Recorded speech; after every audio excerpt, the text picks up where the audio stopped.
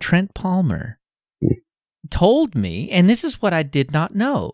Git T, is this a straight binary that you run? It's written in Go, right? Is it Go? Yeah. No, Go is a straight up binary. Yeah, anything Go is already compiled. Wow. Okay. Well, didn't you learn something new every day? Yeah, Go is fast, very fast. Yeah. So, yeah, I didn't know that. And then I say that I don't know. I mean, I ask because I don't know if it's written in Go, but I'm assuming. Wow. So, and then he tells me built-in two-factor email recovery. Let's encrypt certs by default. No need for a reverse proxy. I mean, wow. I didn't know that. Why am I doing this in Docker? Yeah. I mean, that's a literal good question now that I know this. I haven't put anything that I didn't already have locally into Git T yet, so I could totally reverse course. But yeah, didn't know that. Wow, that's cool.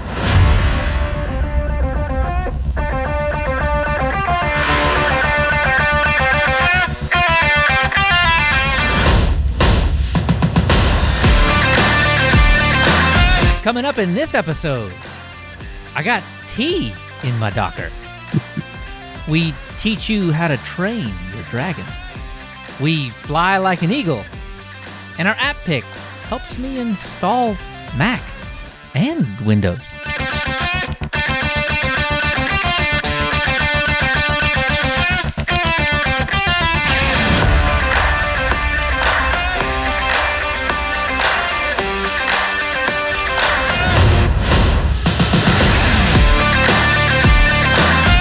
Hey, and welcome to Linux User Space. I'm Leo. And I'm Dan. So Leo, I hear you've been messing around with your Docker again. You got T or something? I spilled tea on a Docker. Error 500. That's a stain. That's not good. That's a T stain. Here's the story. I've been meaning to get more into just Dockerizing all the things because it's something I need to know. More out of morbid curiosity, but I feel like in my job we're inching closer every day to that kind of stuff, and there's nobody on the team that really understands it. So why not, I guess. So I had been running Git T on a Raspberry Pi 3 using Snap for months now. Yep. I've been updating a couple different repositories. One that is super simply it's an interactive script that basically takes backups for me. Okay. That's essentially what it does. You point it at the right thing, it takes the backup, it puts it in the spot that you decide, and the end, right? So backups are super important, simple. So, yeah. Very much so, right? But about a month ago, I log into my Git T instance. It's all local, nothing special. I don't have it out on the internet. It's not any of that kind of stuff. Right. It's mostly for notes and has a few scripts. But I log into it. I go to that particular script to pull it down on a new machine, and I get an error. I don't recall the error, but immediately I'm like, well, okay, what's up with this thing? Let me log into it real quick. I log into it. Everything seems fine. Has my little avatar and everything, and I click on the repo, my home backup repo thing, and 500 error. So big 500 on the screen. Yeah. What? Okay. Yeah, it's not supposed to do that. Yeah, I get more errors as I try to pull it down and it doesn't work. So, I mean, lucky for me, I have this script all over the place, so it's not like I lost anything. Right. But it's just. Yeah, it was in a nice, convenient central location, which is the idea of Git, right? Yeah. Yeah. Exactly. And if I need to make an adaptation or add a new feature or fix a bug, easy to do. Right. Well, yeah, so 500 every time I try to touch it. Oh, and yikes. That wasn't a good thing. So because I was looking more into Docker, because the snap broke on me for unknown reasons, honestly, I just jumped at the fact that it was broken. I was like, all right, fine, just delete it all. Yeah. Let me just do it all in Docker. It's fine. Nuke and pave. Here we go. Essentially so. I was not upset about it in the least. It did not bother me, whatever. I saw the chance to jump more on the Docker train, so I did. And spun it back up, super duper easy. The Docker Compose file that they provide is very simple. However, they have their Docker Compose file. There's a few different ways that you could set that up, and I chose Postgres as my database backend. That makes sense. That's a good, The way that it's good and bad. The way that they put their Docker Compose file together is just like Git. When you go into Git and you see what's been added and removed, they have little minuses and pluses all up and down the thing, right? Well, YAML is going to scream at you for that. You literally have to go in and remove out any of those extra little things, because YAML will scream at you for an extra space where it doesn't need to be. YAML is very fussy. It is, and I think it's. I love it for that. To be honest, I mean, it better be perfect, man. Yeah, it'll let you know when it's not right. Yeah, definitely. So yeah, you have to go in and meticulously remove these things, and the spacing is not consistent between some of the elements. So you have to go in. It doesn't like that either. Yeah. No, it's an even number of spaces, sir. If it is not, and it could be 2 or 4 or 8 or whatever it is, but as long as it's consistent, it's fine. And that's the thing, right? Like some of those, when you delete the pluses and minuses off of them, they're not consistent. So you have to go and you need your line markers check. On. So turn on your line markers so that you can be under the same all the way down. Yeah, I get that. Exactly. That's what those are there for, I guess. So, yeah. Right. Yeah. Actually, that's probably the use case for those markers. Yeah. Well, back in the day, it used to be like XML stuff. It used to be like that, right? And you'd have to indent, a number of times. And you look at those, and it's like, wavy looking thing. Now, YAML's the next thing, but that makes less sense. It doesn't flow as nice, I don't think, but whatever. Yeah. And I'm coming from, I totally skipped XML. I think we touched on it while I was in school, but I totally skipped over it. Whereas HTML, it didn't matter. Like you just put whatever, wherever. And as long as the little, alligator brackets were there, like, whatever, I'll print that on the screen. Is that where you wanted it? No, I don't care. Yeah. Yeah. XML a little more picky. YAML way more picky. Markup languages. Yeah. After I got all that situated or whatever, that was the thing that was most time consuming, was taking out the little pluses and making sure everything lined up.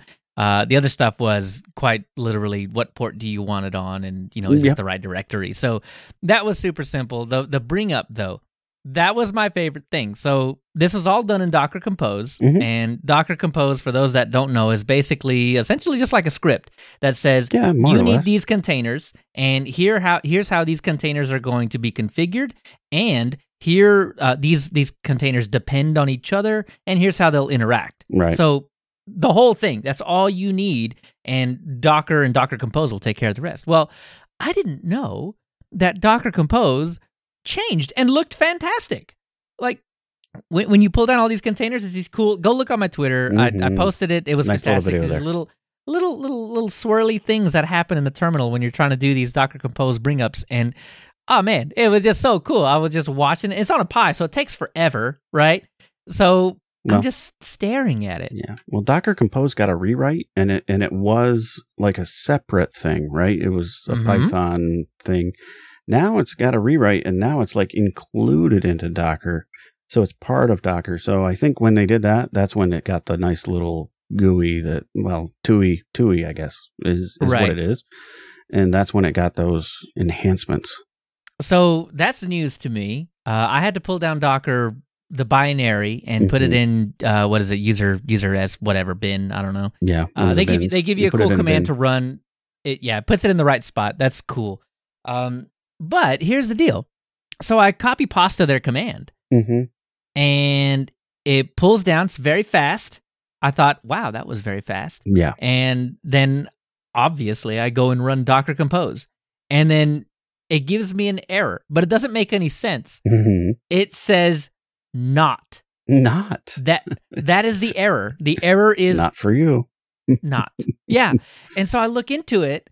I actually go look at the binary. The binary is very small. It's like bytes large. I want to say that's not even Go, but I could be wrong about that. Oh boy. Oh, you're in for a surprise. So it's bytes large. I look at the URL. So it was a curl command, right? It pulls down a binary, puts it in the right spot, and that's it. That's really all you got to do. And then you got to change mode to add the execute bit. That's really how you deal with it. Well, the binary was kind of small. I felt like that was weird. I looked into it. Turns out the URL didn't work. The URL in their command was a 404. Well, that's speaking of good. Yeah, speaking of random HTTP errors, we had 500 before. Now we got 404 now. I'm getting all the numbers. Update that, Doc, huh? Yeah. So anyway, so what I had to go do was go manually dig, find their latest version, substitute that in. I kept their command substitution in because I just think command substitution is so cool. I could have hard-coded it. It's fine, but I don't want to do that. I kept their command substitution in there so that I could rerun the command later and get another version, right? Keep that in command history. That's a good idea, yeah. Anyway, pulled that down. Everything worked great after that. Nice. But, guys... Yeah, I got you on that one. That's a pretty big change, guys. Let's update that doc, guys. Yeah. And it wasn't a simple update either. It was from version 1 dot whatever it was to version 2. Oh, wow, that's a big jump. It was a big jump, but the documentation, maybe it happened last night. I don't know, but maybe. I don't think so. It wasn't there when I went, and that it had me scratching my head for a couple of minutes trying to figure out what the heck, man. What even does not mean? Not. I don't know. Not. That's gonna be my favorite error from now on. Is just not. Hey, what's wrong? Not.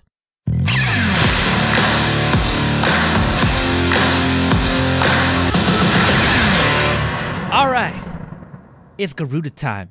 Are you ready? Buddy. Are you ready? I am I'm ready. Okay, here it is. We got a lot of things to go through. So much history. Very deep. This show might be 5 hours long. I don't know. Me and Dan might be here until the wee hours, and then by the time we go to bed, we got to get up to go to work. So here we go. Leo's going to have to edit for a week. Oh, for days. All right, Garuda Linux. You've heard it. You've heard of this distro by now. Yes. I'm sure. We'll get to it in the history, but I mean, there was an inflection point that Garuda was just all over the place. It's all the rage. And so many people are using it all over it's amazing. So let's get started. Let's start. The site is garudalinux.org. If you want to check this out as we're talking about it, type that into your browser right now, Garuda, Garuda, linux.org, all one word. But it used to be at garudalinux.in. So if you have really old bookmarks, make sure you go and update that. Yes. It's an Arch system. It's flagship. And by flagship, I mean it's the first one that you see when you go to garudalinux.org and try to download something. But I really can't fully say that is their flagship because they're very spread out. It's an Arch-based distro, so it could be whatever you want it to be. Well, of course.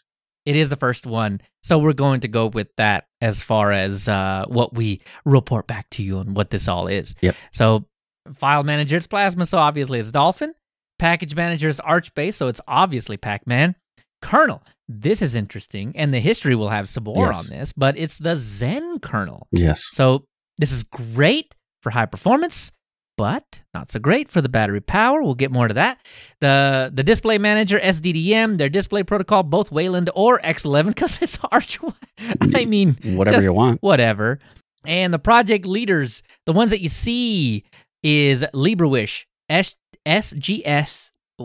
I'll say it again. SGS. I don't know why that's a tongue twister, but it is. And Dragonfire. And there are plenty of other team members. There's something like a dozen or something like that. So go to garudalinux.org/about.html. We'll link to it down here too.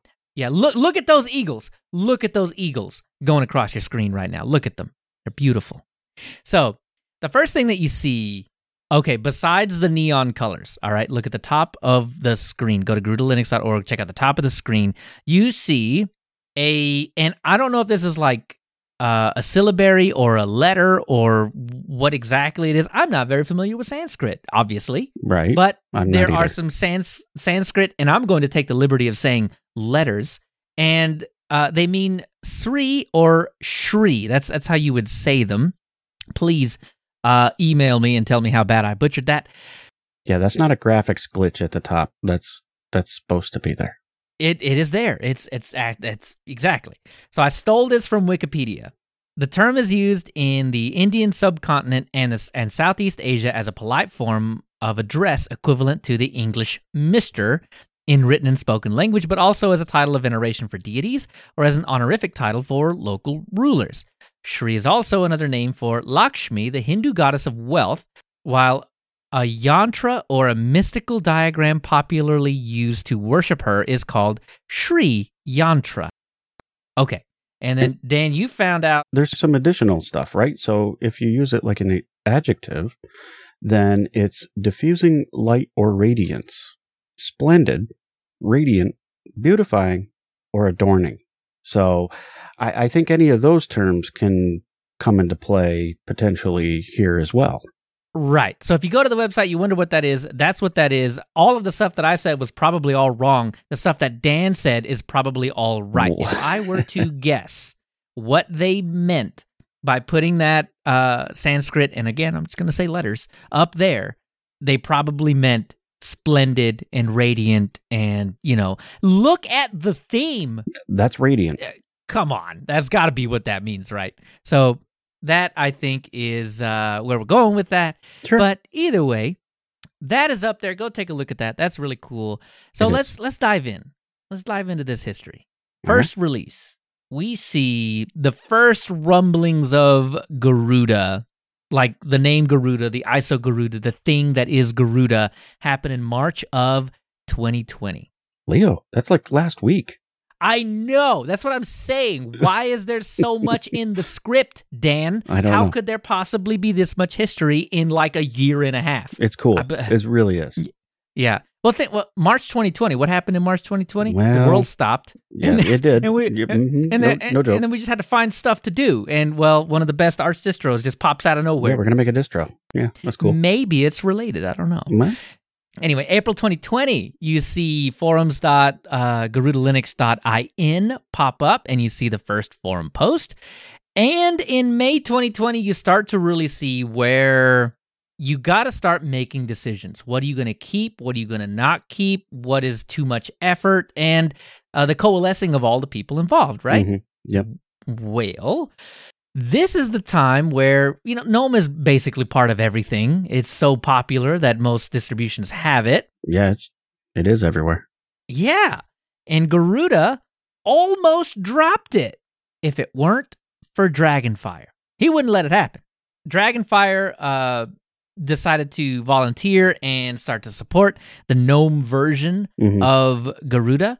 But if he hadn't, it may not be here. But the funniest thing, and you'll see what I'm talking about in the history in a minute, LibreWish comes in and says, we're not going to support this because they keep changing things. None of the, like extensions especially, just break all the time. There's just no telling what you're going to get. So where have I heard that before? Right. Yeah, exactly. Right. So we're just not going to have it. And then Dragonfire was like, well, wait, I'll take care of it. Well, stay tuned for how that went.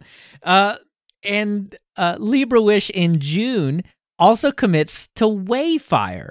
So that's an interesting this choice. Is yeah, and if you can tell by the name Wayfire, Wayland, right? So it's not a tiling window manager. It's a full GUI. I would call it a floating window manager, if anything. Kind of think of OpenBox maybe potentially as a similar, thing.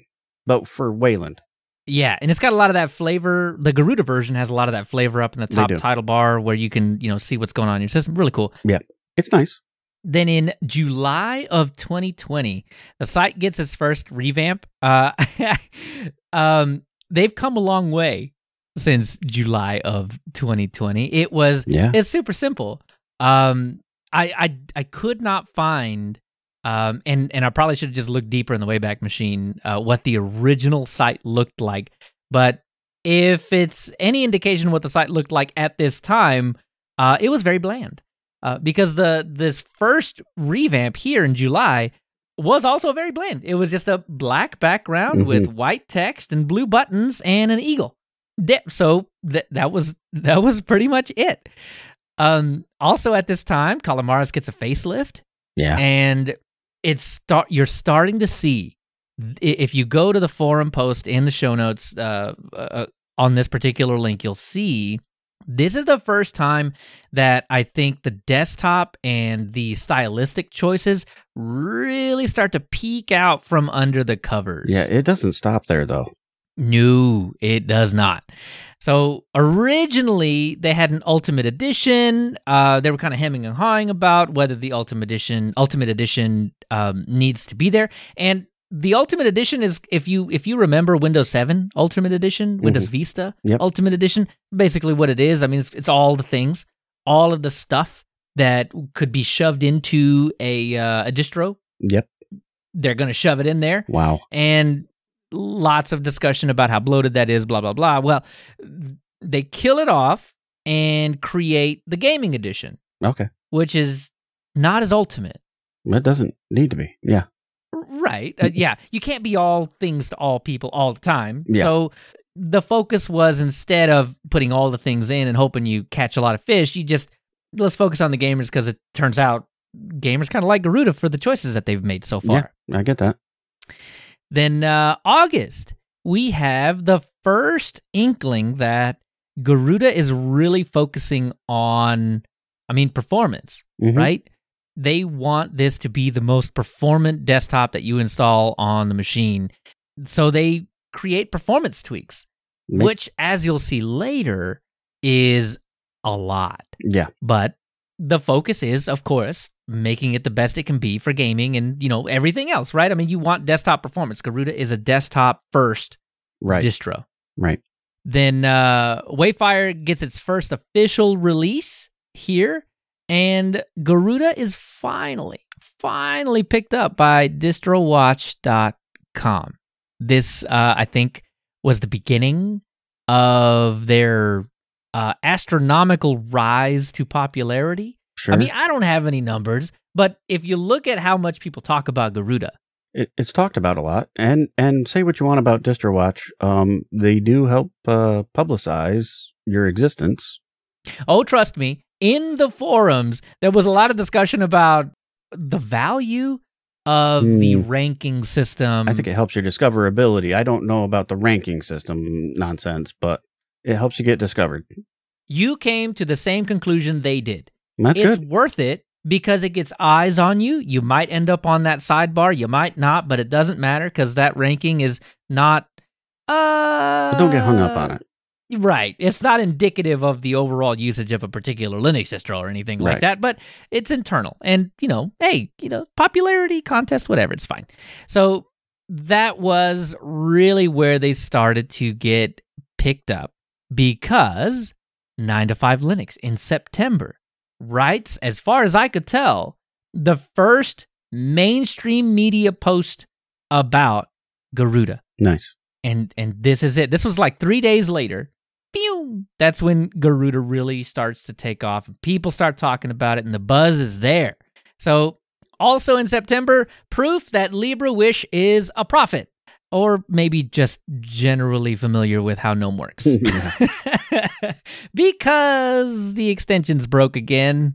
And Dragonfire had to fix some issues and redistribute GNOME ISOs and stuff. It's GNOME. Whoops. Yeah, so, what really happens here is that the version of GNOME bumps, but the versions of extensions do not agree with that particular version of GNOME. You just gotta wait it out a little bit. People get their extensions updated, and then everybody's happy again. Right. But in the Arch world, waiting is not really much of an you can't wait too long. You have to upgrade, otherwise other things might end up failing if you're not attentive enough, right? It doesn't happen often, but there are certain game-breaking things that you have to pay attention to sometimes. They're extensions, who needs those? Right. And we'll see GNOME come up in their opinions on that more as we go along. I'm kidding. But right. So the extensions broke. Dragonfire had to fix that. And that's GNOME for you. Anyway, also, and this was a very roundabout kind of history thing. I couldn't find any particular forum post or anything about this announcing the swap from GarudaLinux.in to GarudaLinux.org. So what do? Like a nerd, I go use Whois and figure out when GarudaLinux.org was registered. Okay. And it was registered in September 2020. And I'm like, okay, cool. Well, you know what I forgot, though? Garuda has a Twitter. I mean, what history could be there, Leo? I know. And so I scroll. I'm looking in the late 2020 kind of history of their Twitter, and wouldn't you know it, that is when it was. So by the time it was registered, that was when this all came. And it turns out that this is also when they start teaming up with FossHost to do some of their hosting. So a lot of back-end stuff happened at this point, partnership with FossHost, changing the domain name to be more inclusive of, the whole world, because obviously they're popular enough to need something like this. Yeah. So, just really more backup to that. Garuda's getting popular now. Sure. So in October, we see they started naming them. I love this. I love names. The names are cool. I'm so sad Android stopped naming their things. Give me some more ice cream, Android. Stop with that. Candy bars or something. Right? Ubuntu, please don't stop. I know. Groovy Gorilla, Jaunty Jackalope, Jammy Jellyfish, just all of them. Disco Dingo. Every 6 months they hit me in the face and I'm like, I don't even know what that means, but I like it. Sounds good to me. Yeah. Yeah. So October 2020, Golden Eagle is released, and that also marks the addition of a few more supported desktops. I guess so. A few more. They're piling them on here. Yeah, a pile of them. i3 Window Manager, BSPWM, Recbox, Wayfire, Deepin, UKUI are added to the lineup, but they're all limited to the light editions. There's also rumblings of a Cinnamon and Mate version at this point, but I don't think they were official now. But also in October 2020, the ButterFS subvolume layout that we are familiar with. Oh, yes. If you've installed ButterFS on Fedora or any other distribution that cares about snapshots, there will be more than just root and home. Yes. Get some subvolumes. Yes. The setup that we have here is you have which is root, serve, cache, log, root, home, and TMP. Nice. So that's pretty standard. And that's the same layout that they have today. Mm-hmm. Then in November, we get another release, Black Eagle. Ooh. The light editions were trimmed up because of complaints of bloat. Yeah. Light gets lighter. Yeah, right? They were already light, guys. How many things do you want to... I mean, honestly, there were so many times that I saw in the forum that if you want it any lighter, you might as well just go get Arch. All this stuff is there. Mm-hmm. You can add the chaotic AUR if you want. Right. But, I mean, if you want it any lighter, just go build it. It's... anyway. But Garuda cares too much. They care so much. They trimmed it up even more. So in November, light editions get trimmed up a little bit more. In December, we got a lot of stuff in December. December is like Christmas for Garuda, man. We got a lot. So the iconic Garuda look.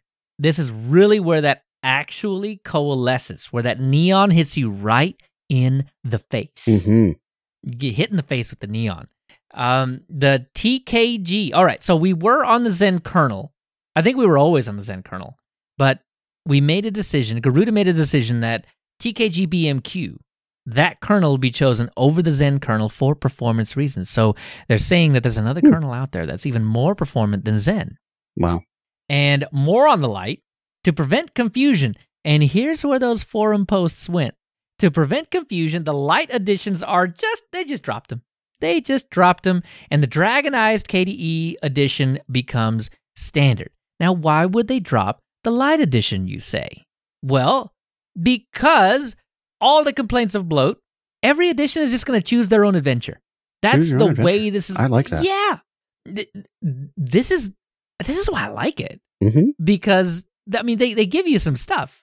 They do. But it feels like, oh, man, we'll get into it a little bit later. Oh, but, yeah. I can't wait to talk about my experience. Oh man, it's choose your adventure. Oh, it's so good. Anyway, so they just drop the whole light nomenclature and say, all right, you want it light? Well, here, just choose what you don't want then, and you should be happy because you made the choice as to what you have on your system. So after that, and a sad thing, here's the thing. Mm-hmm. No distro can go very long without having some kind of catastrophic failure. Mm. And speaking of the chaotic AUR, the cluster, they had one big, massive, they said something like 380 gigs of RAM cluster machine. Wowie. That just compiled all the stuff that you would get from the chaotic AUR. Catastrophic failure. Wow. And attempts to use other hardware. I mean, we're talking forum members offering up hardware to compile, and just futile. Just not enough. You'll be compiling all day long. You got a space heater in your corner. Just, it's not. You can't. The binaries in the chaotic AUR, poof, gone. Cleared out. And now there were, a few days later, there were hardware maintainers. They approached hardware maintainers to build packages that were attractive to them. This is also teaming up with FossHost here. Mm-hmm. There were going to be 3 new clusters to handle the building for the chaotic AUR. So you have the Kitsuna cluster. That's going to handle the TKG-related packages, kernels, Wine, LVVM, Mesa Proton, AMD GPU stack, DXVK, Proton GE, lots of cool stuff. Those are heavy lifts, yeah. Yep. And then you have Lord Kitsuna, Pedro HLC, Rust MB, and Solar Aquarian taking care of all of that. You have the Garuda cluster. It does what it says it does. It'll take care of the packages that are interesting for automating common daily tasks, performances, and packages that Garuda needs, right? Mm-hmm. And those are handled by LibraWish and Nico. And the last one, UFS Car HPC, will handle mainly the Wayland ecosystem and BlueSpec stuff. So that's going to be Thotipus, and Pedro HLC taking care of that cluster. So, a little give and take as far as Christmas goes. December was a wild month. Yeah, you get Neon to the face. Yeah, Neon to the face, Chaotic AUR blows up. I mean, you don't name it Chaotic AUR for nothing. Yeah, I guess you're right. It might just be an every December thing.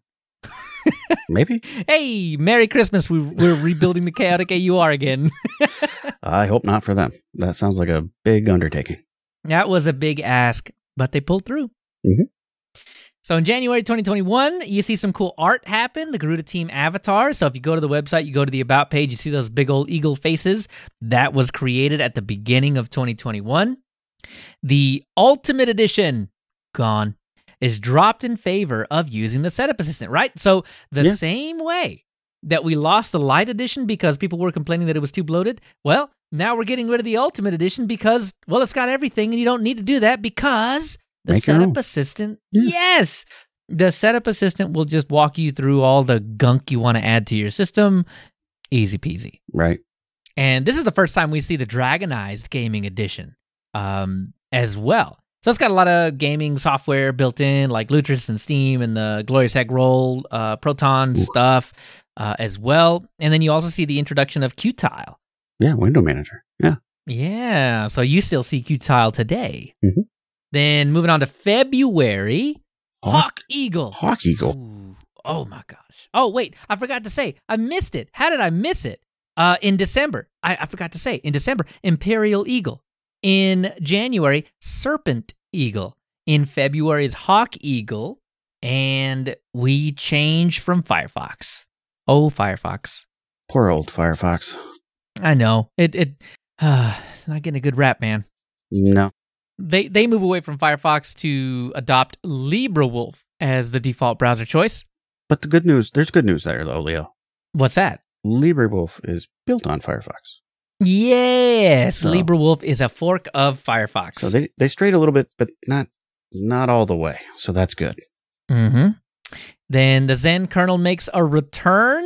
TKG BMQ had some bugs on certain systems, but the setup assistant still has it. If for some reason you were like, but TKG BMQ was my favorite kernel ever because I love saying letters in succession all the time. you could just go into the setup assistant, add that back in, swap to it, easy peasy. But Zen kernel back at the forefront again, and that doesn't change ever. Yeah, that's how it is today, too. Today. Yeah.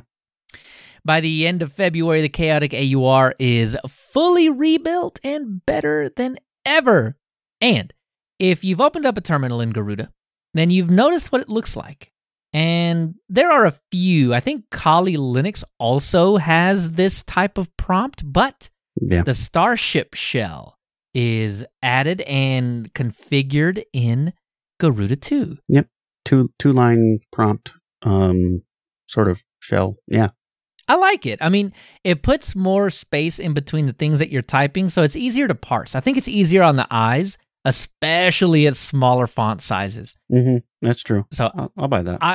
I like it. I mean, I saw it first in Kali, and then Garuda did it, and I was really happy about that. So it seems good on a laptop too, where you have a little bit smaller screen, so your real estate is precious. Yes, exactly. So I'm happy with it. It looks really good. And then they also added, speaking of Kali, because, I mean, who doesn't download and install Kali as their first distro because, I mean, they thought hacking was cool. Sounds cool. They add Dragonized Black Arch to the lineup. That sounds really cool. Yeah. Well, if you know anything about Black Arch, well, Black Arch just is Arch with all of the hacky tools like Metasploit and Armitage and all kinds of cool script kiddie stuff added. Straight fresh packages, though, because it's Arch. Well, see, now this is something that I'm interested in to find out whether or not Kali or Black Arch has better, more stable packages. Oh, that's a good question. I don't know. It's all well and good to have all the newest, greatest, latest, whatever Metasploit, but if it breaks when you launch it, it's not worth much. So I think that might be something that we got to do. Dan, how long do you think you could live on Kali for a desktop? No. 6 hours, and then the kernel breaks. Yeah, usually you run that for a specific task, and then you're done, right? Yep. I don't know. What does the audience think? Let me know. Oh, boy. At Leo. How much can we torture Dan? Thanks. Then we fast forward to April of 2021. Almost missed that one. Guess what? GNOME's in the news again because it broke. No way. Yeah. Well, GNOME didn't break. The extensions broke. So, yeah, the same thing that happened prior and the same reason that GNOME was almost not an official release happened again. So the extensions were wiped from all systems to prevent total and utter breakage of GNOME, but with a caveat. They're just not coming back.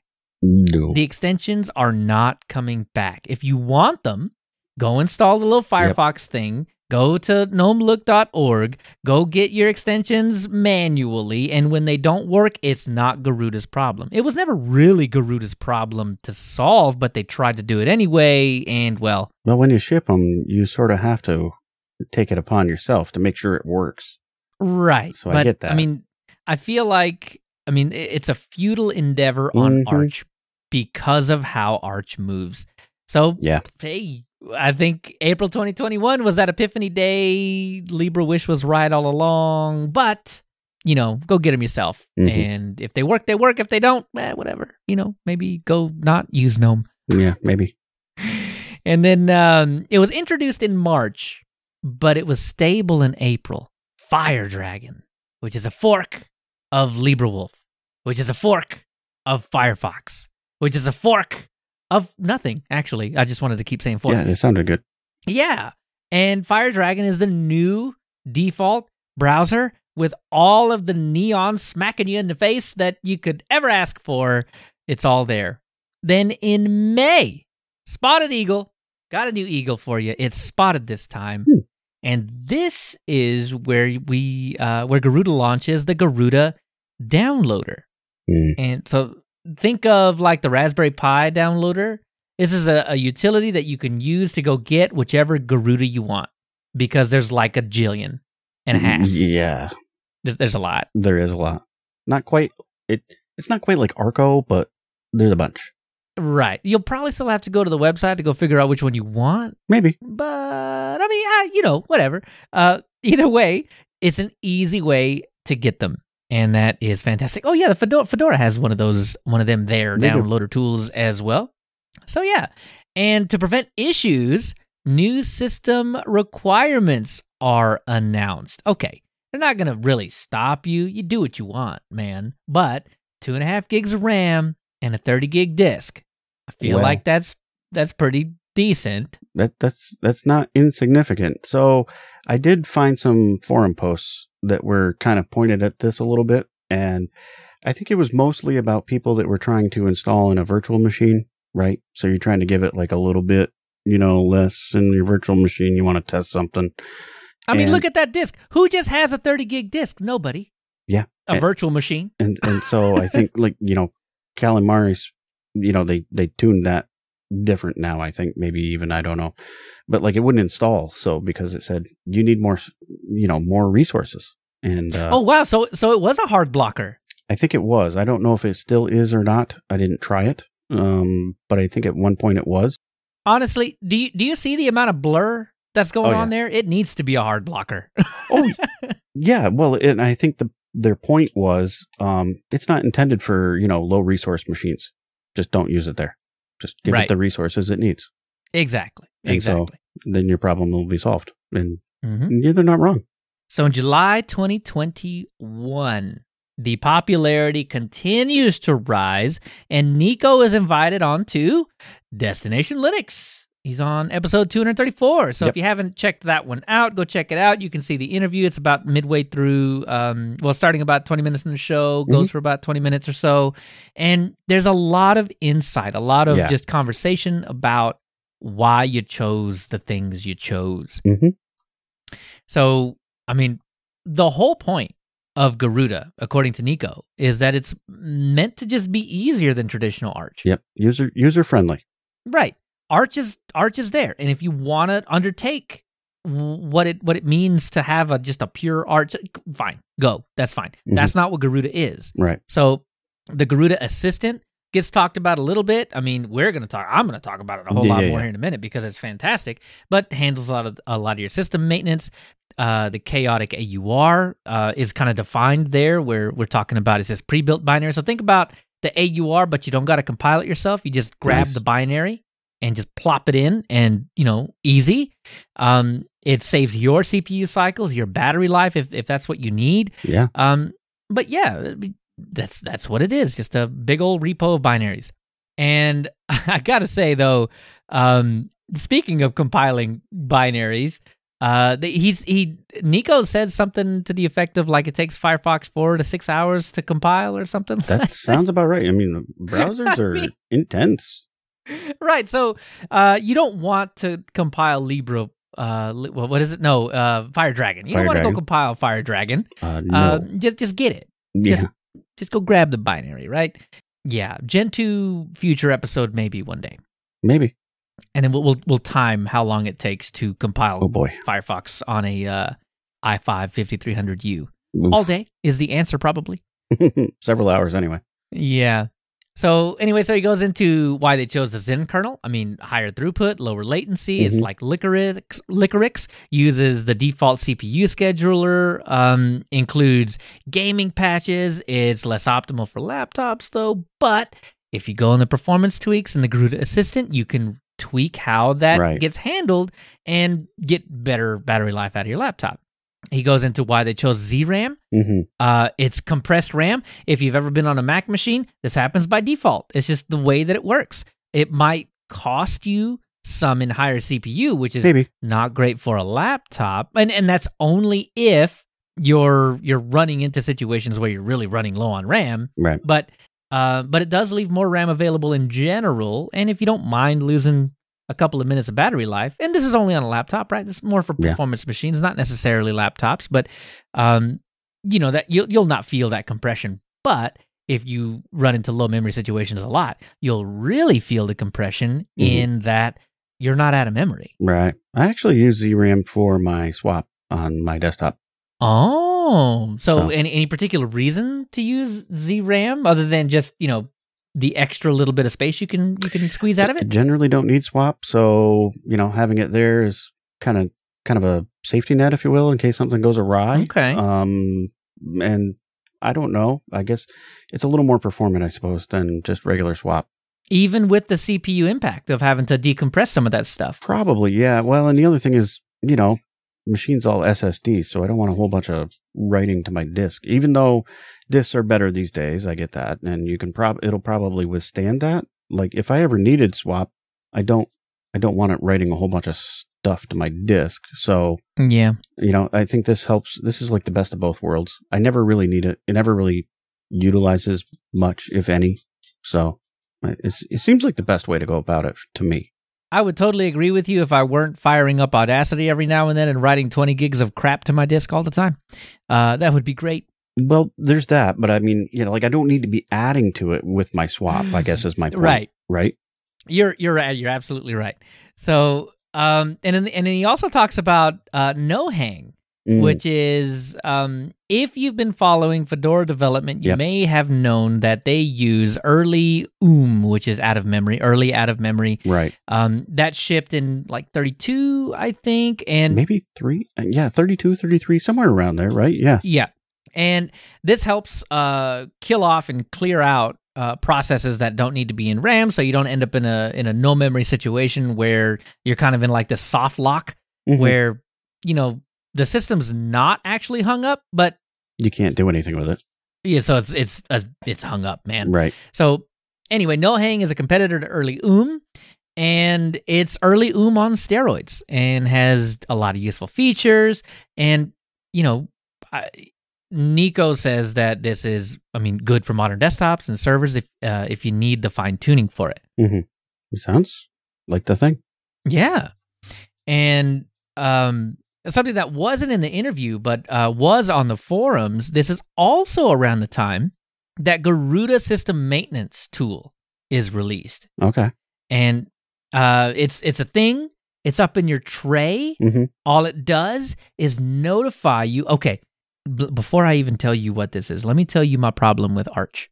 Mm-hmm. If you don't follow the Arch forums, your system will break one day, and you won't know why until it's too late. Yeah, because then you go look at the forum. Right, because maybe you can roll back and figure out what it is you could have done, and maybe you can do that now, and maybe that will bring your system back up, but maybe it won't. But I don't know, the amount of times you probably installed Arch, you could probably root into it and figure it out, right? Maybe. Sure. Enter Garuda System Maintenance Tool. It just gives you a notification. Instead of having to go troll the forums to try and find that one post that was like, well, you better do this before October whatever because it's going to break if you don't. No, it's a notification. Nice. It tells you what you got to do. And if it's a hotfix that Garuda can just push down to you, that's how they're going to do it. Okay. This fixes my issue with Arch. Yeah. God, Garuda, why are you so good? Stop it. Puts it Stop in your being face so good. where it needs to be. Exactly. Like, no one's going to go out. Okay, all right. Maybe Arch users will do this, right? But Garuda is for not regular Arch users. It's for people that want the power of Arch in an easy-to-use container, right? Yeah, user-friendly.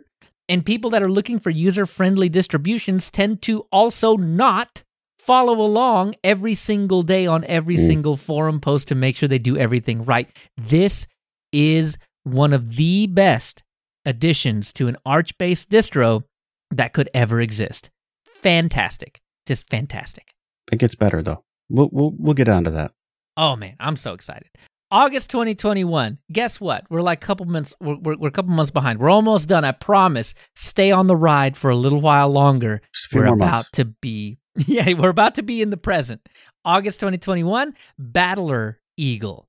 I still don't know what that word means, but I know how to say it because I looked it up on Webster's or whatever. But, Battler Eagle looked cool. Go check out the picture. Check out the link. The Garuda System Maintenance Tool is now installed by default if you download this one or any distribution newer or any version newer than this. Right. Tons of appearance tweaks to make things integrate better. Calamaris gets a facelift. Latte Dock gets a facelift. Now everything is so neon, it's like you're walking through Las Vegas in the middle of the night, man. All day. And the focus of the August edition of Garuda, this Battler Eagle, is really under the hood. So, I mean, if you're looking at it, besides the extra neon and Calamaris and Latte, that's about it. I mean, everything else is performance tweaks under the hood, and it just keeps getting better and better. September, you have Harpy Eagle. And they dropped Time Shift. I love Time Shift, but they dropped it. And you know what? That's fine because... it is fine. They replace it with, what is it, Dan? Snapper.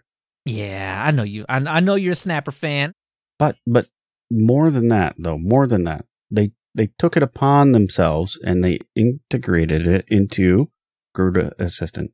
Yes. You don't need Time Shift because they have a GUI for Snapper. I know. Snapper it's all handled in the Garuda Assistant. I'm really excited to get to the Garuda Assistant part. And it's decided. This is the final straw. It's the final straw, Gnome. Is just going to be shipped bare. No extensions, no nothing. Absolutely bare. If you're getting Garuda Gnome Edition, it's just going to be Gnome. It's vanilla. I mean, the Gnome folks prefer this. Well, of course they do. But I mean, if you look at Garuda... It's not their style. No, it's not. But what they do instead is they change the icons. It's themed with the Tela icon theme, which is a nice theme. It's not as neon as... the Dragonized version? Yeah. Beauty Line, I think. Sweetified? Well, so Beauty Line is a fork of Sweet that they've added more icons to.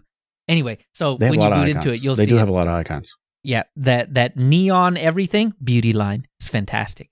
Anyway, Gnome Edition, gonna be bare because you can't have it any other way or it'll break. So, tell icons.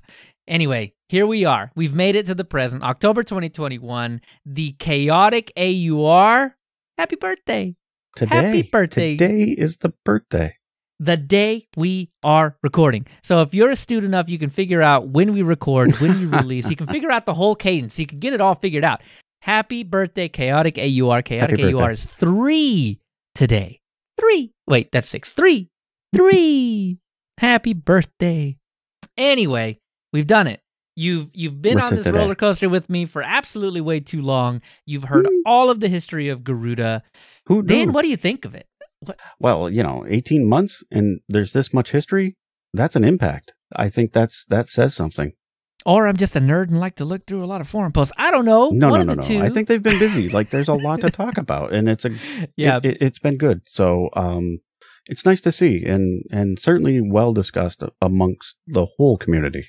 Yep, absolutely. Yeah, that's the one thing that I've never seen another distribution just skyrocket onto the scene before like this and get as popular, at least talked about, right? I mean, we don't have numbers, but yeah, I don't know what the utilization is, and I don't think everybody's, switched, overnight here. I think it's popular, and the people that are trying it are liking what they see. But so I mean, there's that, and you're right. I don't think there's anything else that's stormed onto the scene with this sort of enthusiasm. Not an Archbase, absolutely not an Archbase. But I would 100% say that it takes a seat right next to Endeavor and Arco. Easily. Right. Easily. Right. I'll agree. Yeah. So what do you think of it? What was your experience with it? Do you love it? Is it your favorite distro now forever? Well, I mean, I really like it a lot. I don't know about my favorite distro forever. I mean, that's a high that's some high praise, Leo.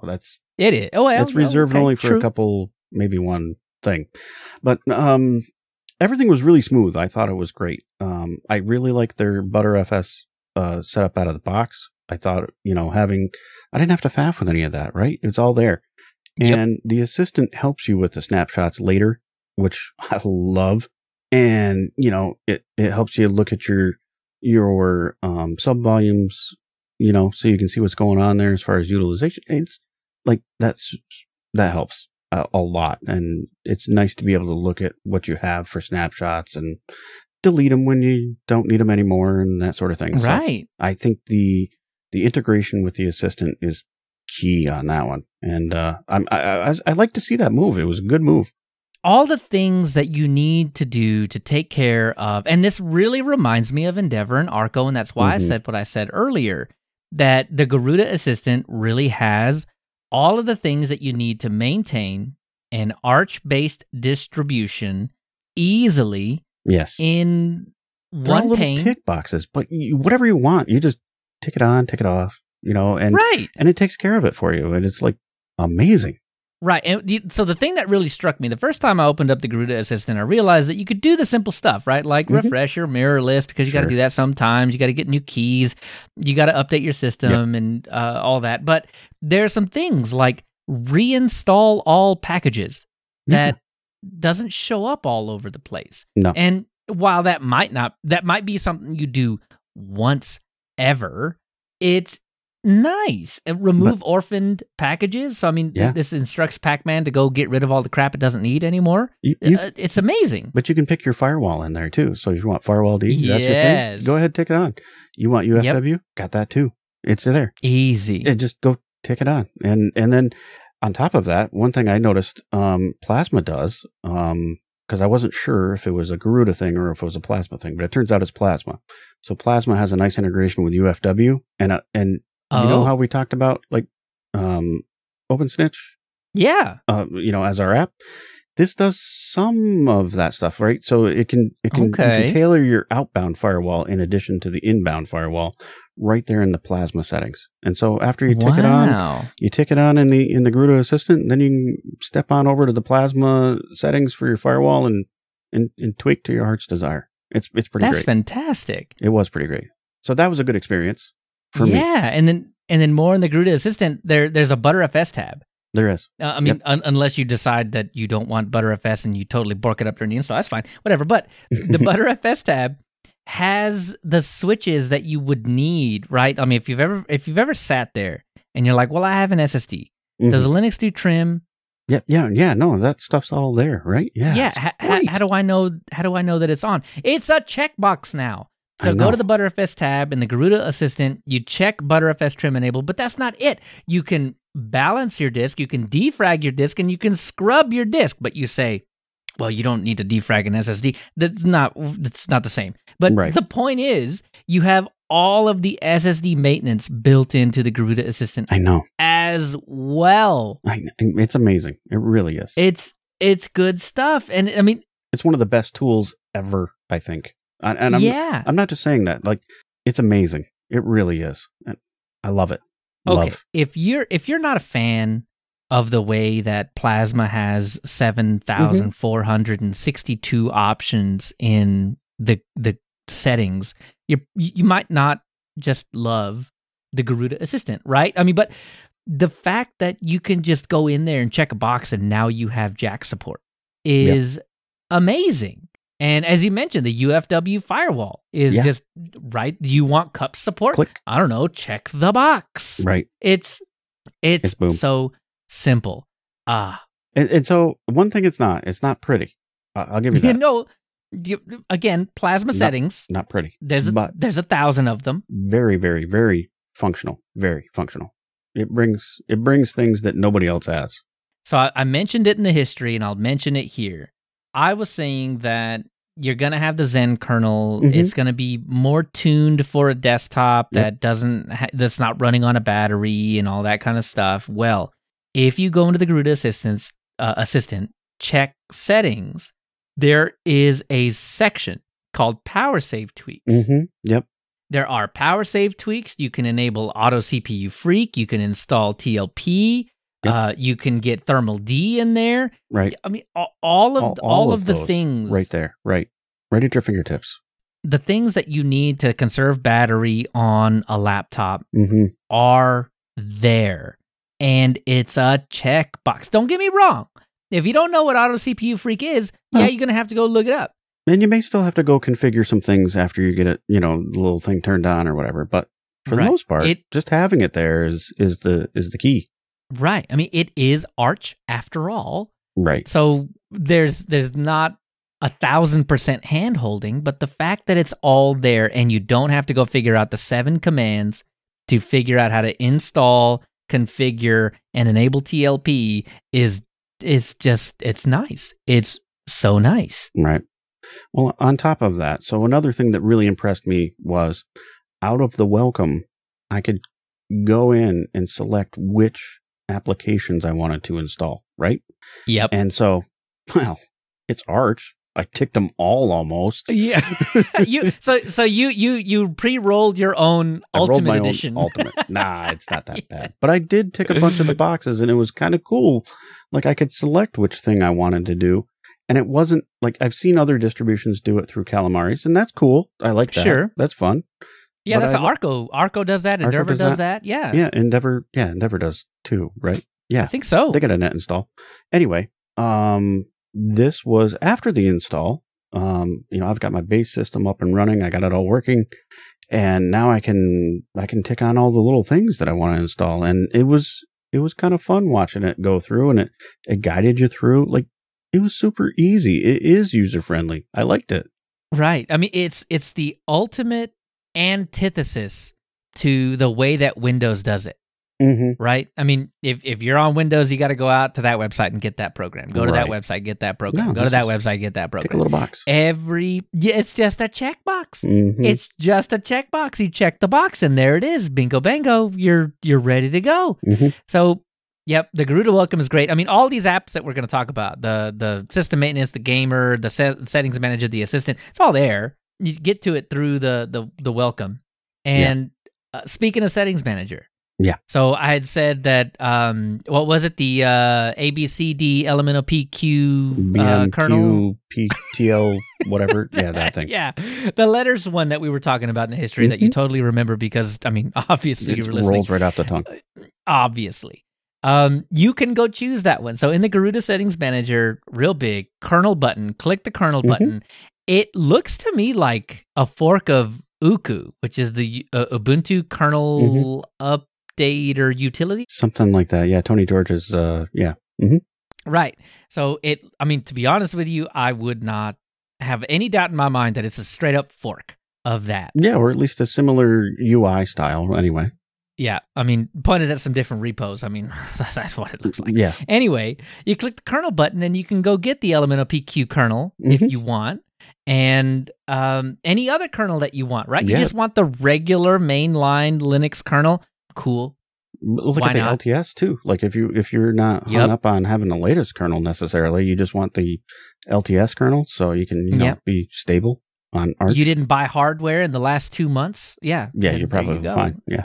You're fine either way. There's some other cool stuff in there like keyboard settings if you need to change your locale or whatever. But the other cool thing, and I don't normally test games, but our current circumstances dictated that I must. Okay. Because the word gamer comes up like 7 billion times on the website. So, I mean, why not? So, I used Garuda Gamer to install Steam, which I get it. Pac-Man, SS, Steam, fine. Or what? 1S, 2? I don't remember. 1S it doesn't matter, right? I get it wrong until I get it right. So I installed Steam, right? I did that. I went and installed a Linux first game, right? It's Plague Inc. Okay. And they had just come out with a new expansion pack to Plague Inc. called The Cure. And instead of trying to infect the world with a plague of some kind, you're tasked with getting everybody to get vaccinated and everything. That sounds a little too real for me, Leo. No, it was very real. You have a meter, and when it gets to 100%, people stop listening to you and like just start doing normal things again. And you're like, wait, stop, wait. Reel it in, man.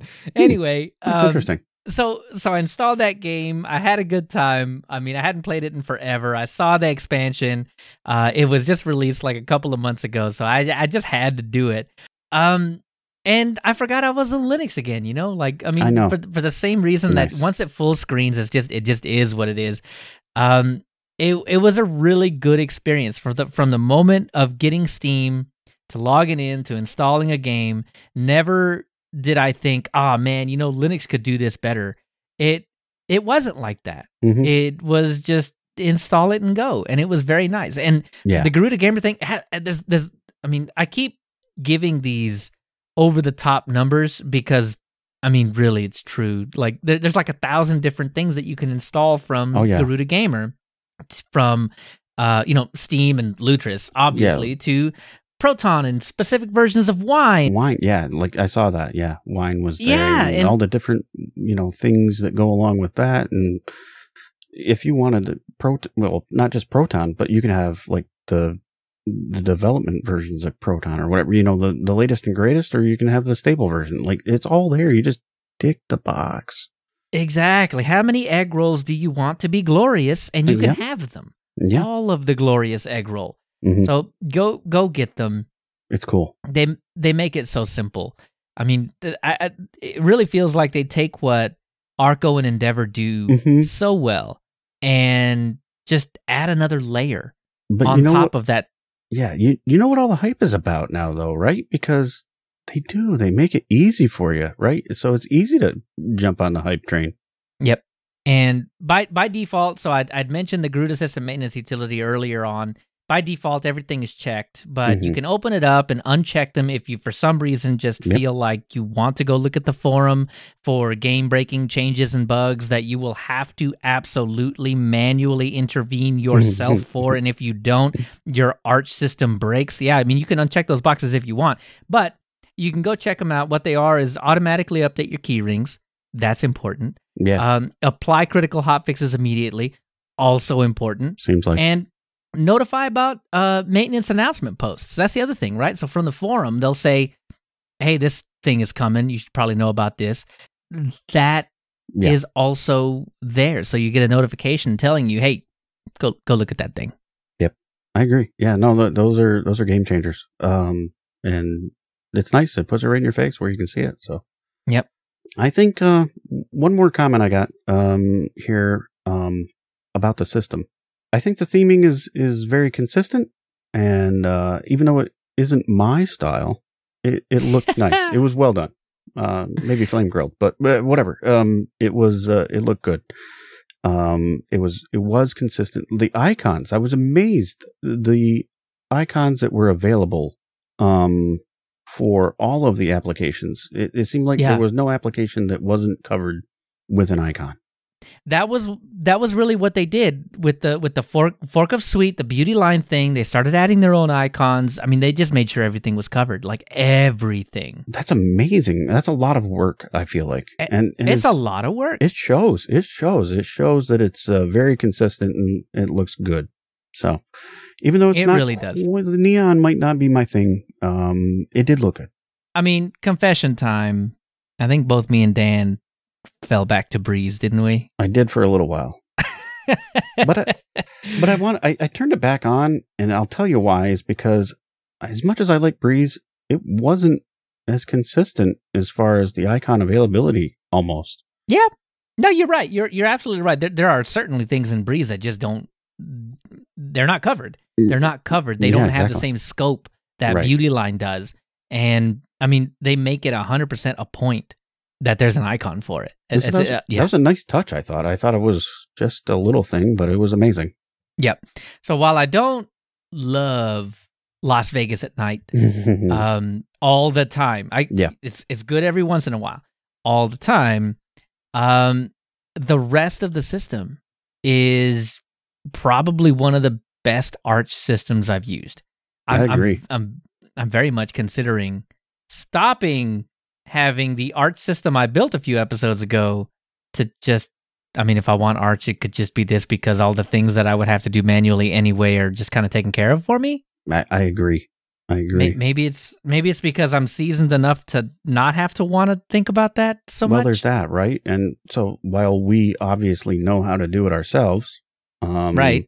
I'm going to miss a forum post and my keyring's going to be out of date and I'm going to break something.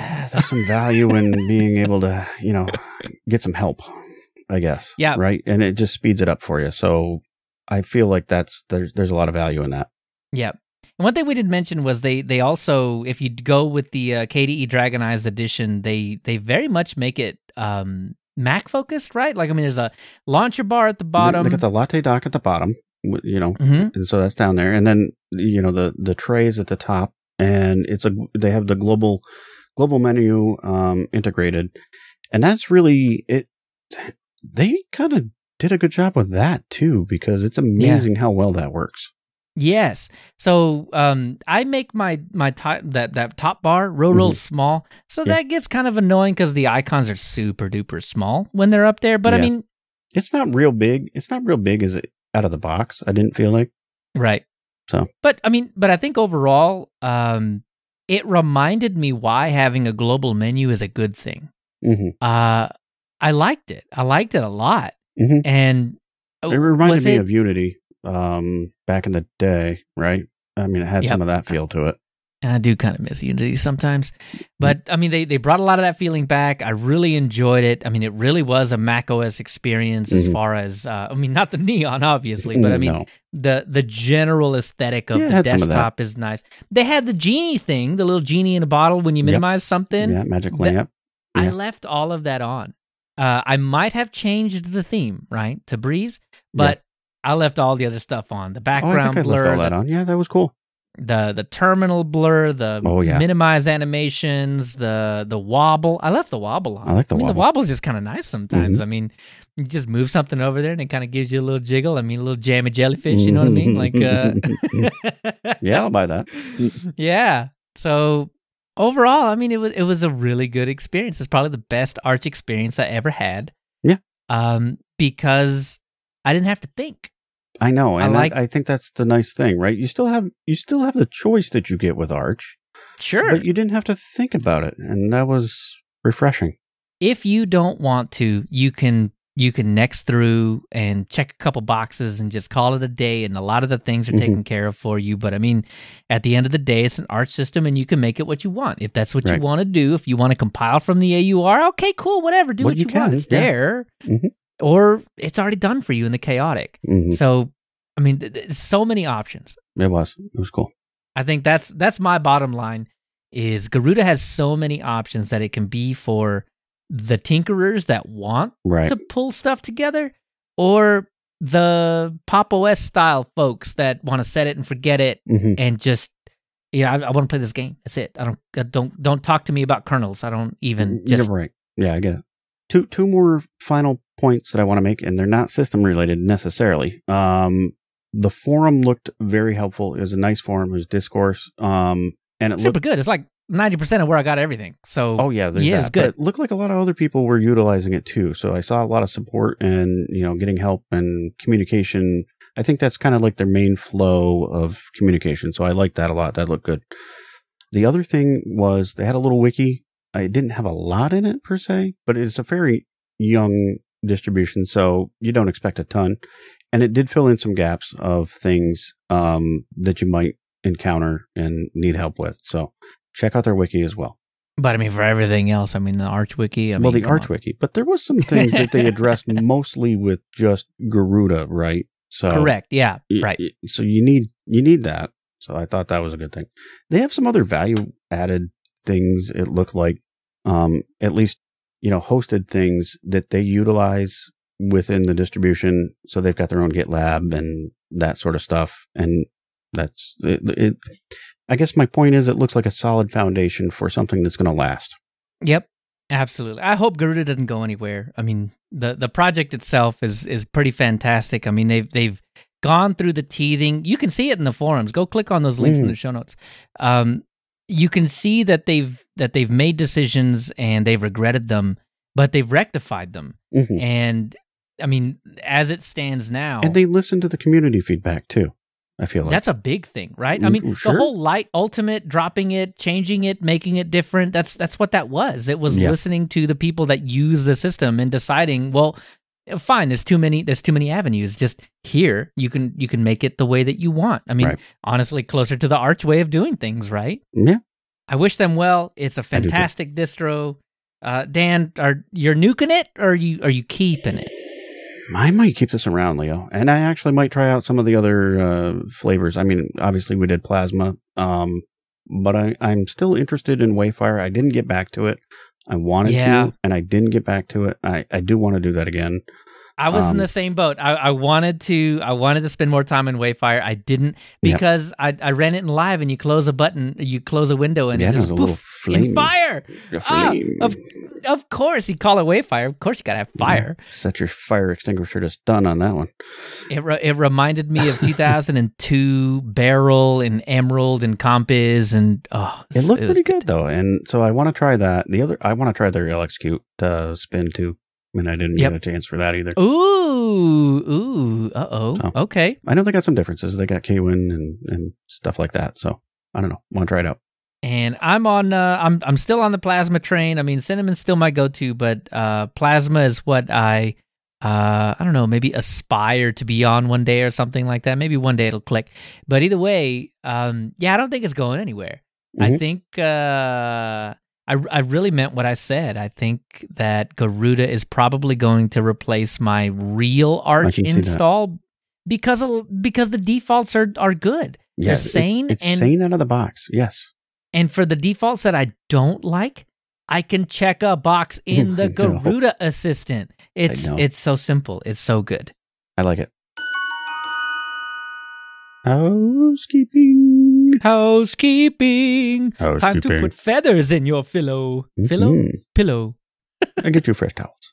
The Linux and open source community has some fantastic resources, and we want to make sure to highlight that. In our showcase for this episode, we want to draw your attention to the Mintcast. Maybe you've heard of it before? I don't know. Leo, you heard of this one? Dan, that's a conflict of interest. What do you even talk? Why would you bring this show on this show? I don't know. Now that Leo's not on it, maybe people want to listen to it. That's it. I had my last episode drop as we're recording last week, so I guess probably be like a week and a half or whatever by the time you hear it. So I'm no longer on the Mintcast, and I'm leaving behind a group of good folks that like to talk about Linux, and I think that's the one point I want to make about Mintcast. I think Mintcast gets kind of pigeonholed into a podcast about Mint. Don't get me wrong, it is, but there's news like once a month, and there's an episode every week. Yeah, so there's more to it than that. Yes, every fourth episode will likely be, the new changes that are happening in Linux Mint or, the distro release or something like that. But the other 3 episodes, what else are we going to talk about? The wider Linux, I say we, not me anymore, but the wider Linux ecosystem is what they are going to talk about, and that's what happens all the time. So if you have room in your ear holes for another Linux podcast, that's certainly one. I think it's one that should be almost mandatory on the list, and I've been a listener for a long time, so happy to give that a plug. Yep, and I'm not fully gone. I'm still doing some production for them. I'll still put the show together and all that kind of stuff, along with Bo and Tony, who do a lot of the production in the back end, and help them out and all that kind of stuff. So I'm not gone, but yeah, now that I'm no longer heading the show up, it's about time. It's about time we brought this one in. Yeah, well, I don't think we can go much longer without giving it a nod. You can feel free to send your emails to contact@linuxuserspace.show. We love our patrons. Thanks to everyone for your contributions. We truly appreciate your support. If you want to join the other patrons, please head on over to patreon.com/linuxuserspace. Yes. We have our Matrix room.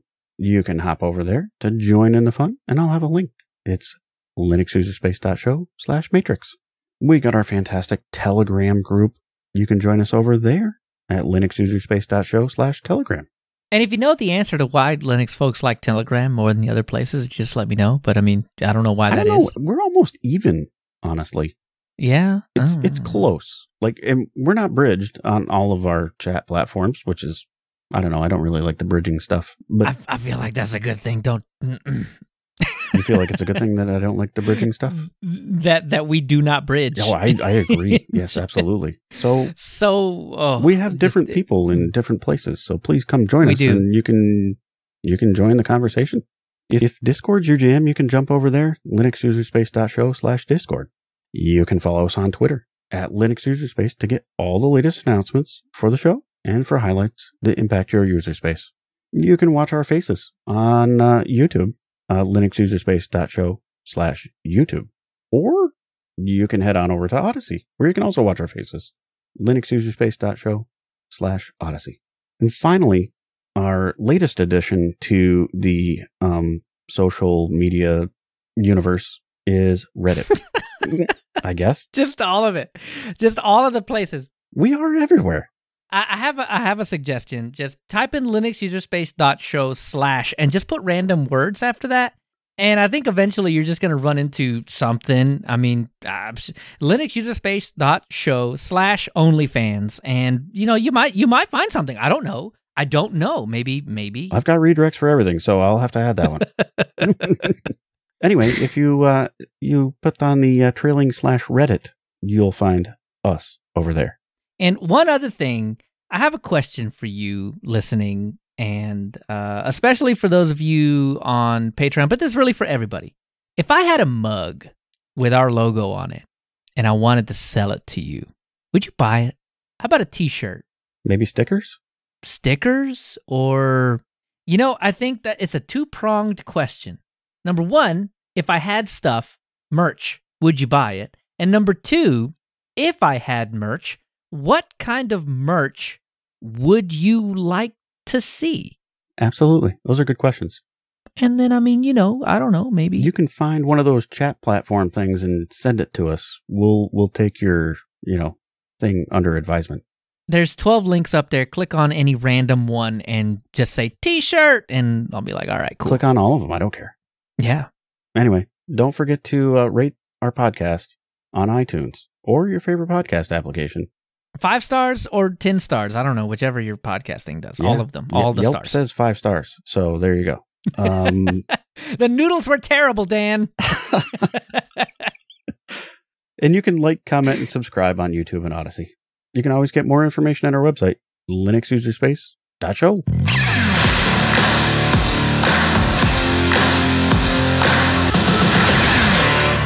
All right, let's close this thing out and focus. Are you focusing? Oh, yeah. I'm getting there. There it is. I think I'm there. Get it nice and sharp. I need new ones. I got to go out and I got to make an appointment. I know. It's been a couple of years. It's been too long. I got to get sharpness so I can focus. This one's good. This is good to focus on this app. Dan, you told me about this. Apparently, this has been a thing for a long time. And the internet's blown up about it. I can tell you that. Well, that might be because the Ubuntu podcast is ending, and then everybody's eyes on Martin Wimpress, and Martin Wimpress is like, hey, I do this thing called QuickEmu, and it does all these amazing, cool, awesome things. Well, then Hacker News picked up on that, too. Oh, and then the internet. So, what is it? What is QuickEmu? Well, first off, what is QEmu? Because I thought the Q in QEmu was quick, but it's not. And it was some really, hold on. I don't know. Listen, let me tell you something. I hope you got the answer because I don't know.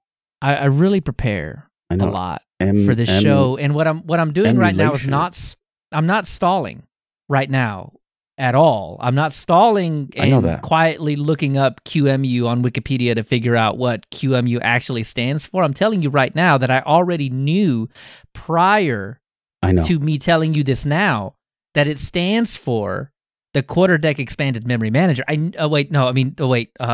Doesn't even matter. That's not even what it stands for. Doesn't matter. QuickEmu. That doesn't make sense. That's not at all what I thought it would have been. That was QEMM. Oh. All right. Whoopsie doodle. Look, okay. Let me tell you the truth. I was stalling and I looked it up and then I looked up the wrong thing and it's fine. Well, you were close. You were in the ballpark? QuickEmu. Okay. QuickEmu is a set of scripts, as I understand it, that is a virtualization front end that auto detects sane and performant defaults for Linux distros, Windows 8, 10, 11, whatever, and Mac, Catalina, Big Sur, whatever you want. And it just automates it. Yeah. Including the download portion of it. Right. Okay. Yeah, so it's more than just the emulation part. It'll do the download for you as well. Right. That's I think my favorite thing about this, right? Because every single time I ever ran into a situation where I'm like, I do kind of want to try and run a Mac VM or whatever, because I would like to try out, insert Mac software here or whatever. You always run into the situation where it's like, well, you got to have a Mac to get the Mac ISO so you can install the Mac ISO on a Mac, but it's not a Mac and you can't get it without a Mac. And if I don't have a Mac, then, well, I'm just kind of, no, this handles it for you. But more than just Mac, right? Windows, same deal. Pick a version, 8, like you said, 8, 10, 11, whatever. Right. But Linux distros too. Pick your distro, pick your version. Like, you just tell it you want that. It gets it for you and makes the same default configuration file, and you're ready to run it. Right. So it's my favorite thing. Okay, so think of boxes, right? And how easy that is, and how it will automate the download of a Linux distro. Right. This is that, but it also includes Windows and Mac. However, there's a catch. If you want to use it, you either have to do one of two things which are technical. One, if you want a GUI, you got to install Flutter and put together the applications that Mark Johnson puts together, and it's and you can end up doing little clickety clackety all the way through, and you can get a VM up and running, right? Right. Or you can, unlike me, actually read the README and run the commands that are required. Two of them. There are two. There's two. Exactly. There's a quick get command to grab the ISO that's required, and there's a quick EMU command, command, to launch the thing of the pre-configured configuration file that is auto-generated for you that you don't even have to think about and do anything with. And it even tells you after you get to do the quick get, it tells you the command, what you need to run. Exactly. Copy paste it. Just copy paste it. It's fantastic. So it'll download the Mac OS ISO. It'll download the Windows 11 ISO. It'll download whatever you want to. And Dan, you're running Windows 11. What kind of blasphemy is this? I did it in a virtual machine. Yeah, I don't believe that at all. I mean, all I saw was Windows 11, and it had Dan's name on it, and now... Yeah, it was in Telegram. Yeah, I did post that. I went a little crazy. I don't know. Okay. I had to check it out. All right. It was a thing. He's a Windows guy now. Not really. It's really... It's such a super little application if you want to deal with that. And one of the really cool things is if you're one of the technically astute folks that happens to have both an integrated graphics thing, like an Intel with a graphics chip on it, or one of the AMD Ryzens with a graphics chip on it, and you have an actual graphics card as well. Right. Martin Wimpress is currently working on getting GPU pass-through working so that you can play games on Windows in your Linux machine. So it's a VM, and it's all thoughtless. GPU power, you use your powerful GPU for that. It's amazing. Yeah. You run your desktop on the iGPU, the integrated one, and then you run your games on the graphics card that you spent way too much money if you bought it in the past year because, prices. You can just run it off of that. And that's absolutely amazing. The amount of work that you had to put in, if you do it today, the amount of work you have to put into getting this GPU pass-through thing working, it's insane. It's too much crazy work. And God forbid you accidentally put the wrong semicolon in the wrong spot. You're done. It won't boot. So you have to be so meticulous with it. And if this comes to fruition, that's it. That's it, right? It's like 3 button presses, and all of a sudden you have a Windows machine that you can run video games on at 95% of the performance of a native Windows machine, and you can run it all on Linux. You never leave Linux. Yeah, it's great. Yeah, we're on Cloud 9 at that point. So the other thing you talked about a little bit was the GUI, and Mark Johnson's working on one. I think Martin's actually thinking about packaging that so that you can install it. You don't have to compile it yourself? Well, I think that's the idea. Yeah. But I know Yannick Murray is also working on a GUI too, so it's a race to see who wins that GUI thing, and I'm not sure. You know what? It's not a race, and no one's going to win because it's Linux, and both of them will be like equal popularity, and then we're gonna have the quick MU wars of GUI, and then the people on one side are gonna hate the people on the other side because that's just Linux, and that's just the way we do it. Nah, I think we all win in the end. You're right, because pick the one that you like to use and use that one, and then just do whatever you want to do with these virtual machines. It's fantastic. I think so. Oh man. So, I mean, okay. So here's my practical reason. Outside of GPU pass through and all that stuff, which I don't really have access to right now because my chip doesn't have an iGPU, which kind of makes me sad. But I mean, maybe I'll go buy 5700G or something like that because that seems like a reasonable price or whatever. But here's my real actual use case. I make dumb decisions, okay, like all the time. I don't know if you know this. I don't. But I feel like, Dan, that's a lie. I feel like, but okay, let's say that you don't. And I make dumb decisions like, let's remove Samba off of my network share. Yeah, you don't right? need that. Yeah, except my wife uses Windows. So maybe that's not a great thing to do. Maybe no. Randomly in the middle of the night one day. And my first that occurs to me after the fact, because as I said, dumb decision. How is she going to use SSH to get files? And then I'm like, oh well, maybe WinSCP. And then no, I take myself down an entire rabbit hole of, well, let's just set up Nextcloud and that'll be in. So I did, right? Because that works. Again, dumb decision. But being able to use QuickMU to fire up Windows 11 allows me to see the ramifications of my dumb decisions before I go through with them. And, maybe a little empathy comes in and I'm like, well, maybe I don't want to just nuke Samba like I totally did that one time forever. Yeah, that's not so bad. And it's fine. I don't regret it. But she has Nextcloud, so it's fine. Well, I won't tell you, one of my predecessors at work did that once. Oh, did an update to Samba and, well, then nobody could connect to the thing.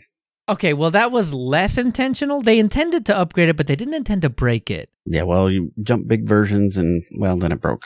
Yeah, I fully intended to break Samba, though. Yeah. I was trying to give you a little credit there, Leo.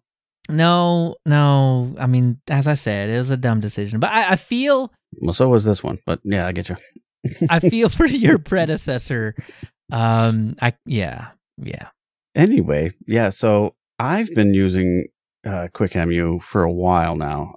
Actually, before all the hubbub even, and way back before it was cool. It was cool. I'm one of the guys that was using it, but way before it was cool.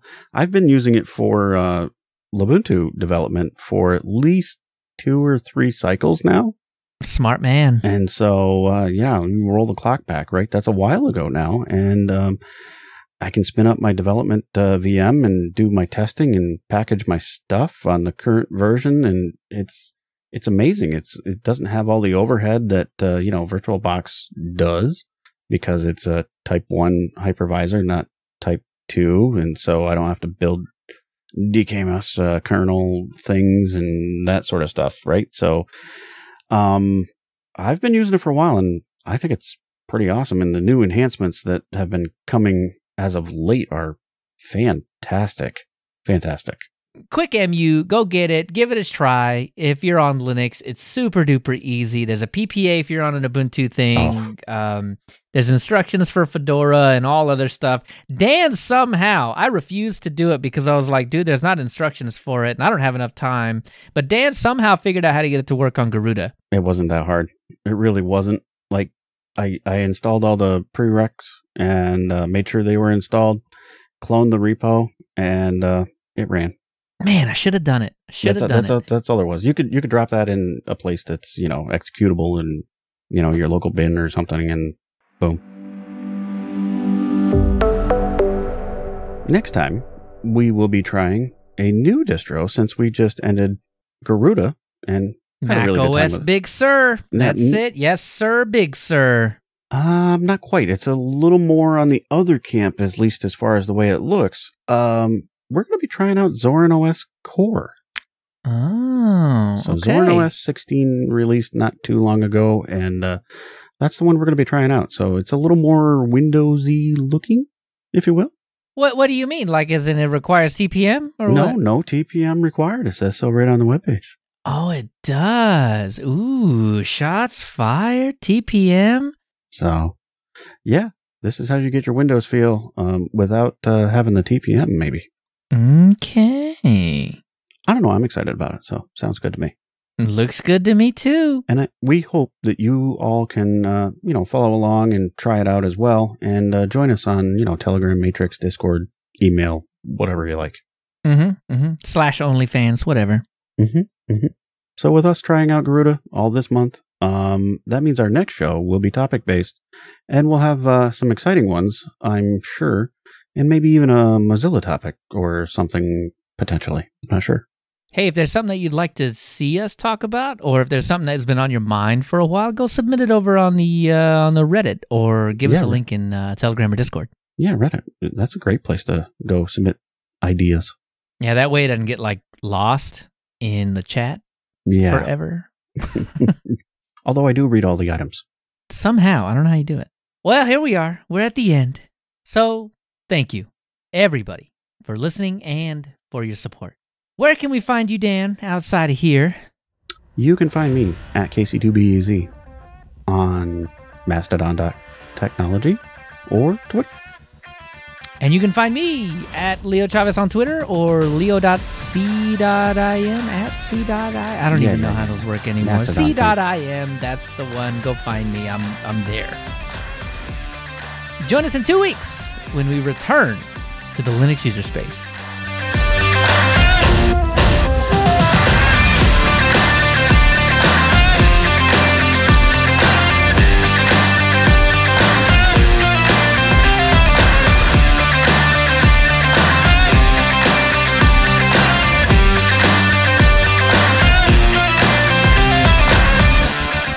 Yep. Okay, so I'll let you decide whether I lied or not. So this thing is called QuickEmu, right? You know what QEMU stands for? Quick Emulator. Well, that's close. I mean, yeah. I mean, technically one's an acronym and one is mostly an acronym. Whatever, it's fine. It's fine. But the reason I was going to say that, and you were talking about DKMS modules, and we're talking about VirtualBox, and the K in KVM stands for kernel. Yeah, kernel virtual machine. Because it's built in. It's in the kernel. So why would you need? Yeah, you wouldn't need a DKMS module because it's built in. That's why it's so dang fast. That's why it's performant. Absolutely. Yeah. Back on the acronym train. It's fine. You hit that bell. Probably. On the Linux user space Twitter? Well, Me too. Yeah. Everybody should hit the bell on the Linux user space. Everybody, all the bells on all the places. Go click the bell on the Twitter one, and go click the bell on the YouTube one, and all of the ones. Yeah, whatever Odyssey has, go click that too. Yeah, I'm sure there's a bell over there. There's something over there. So the real question is Garuda the new Manjaro?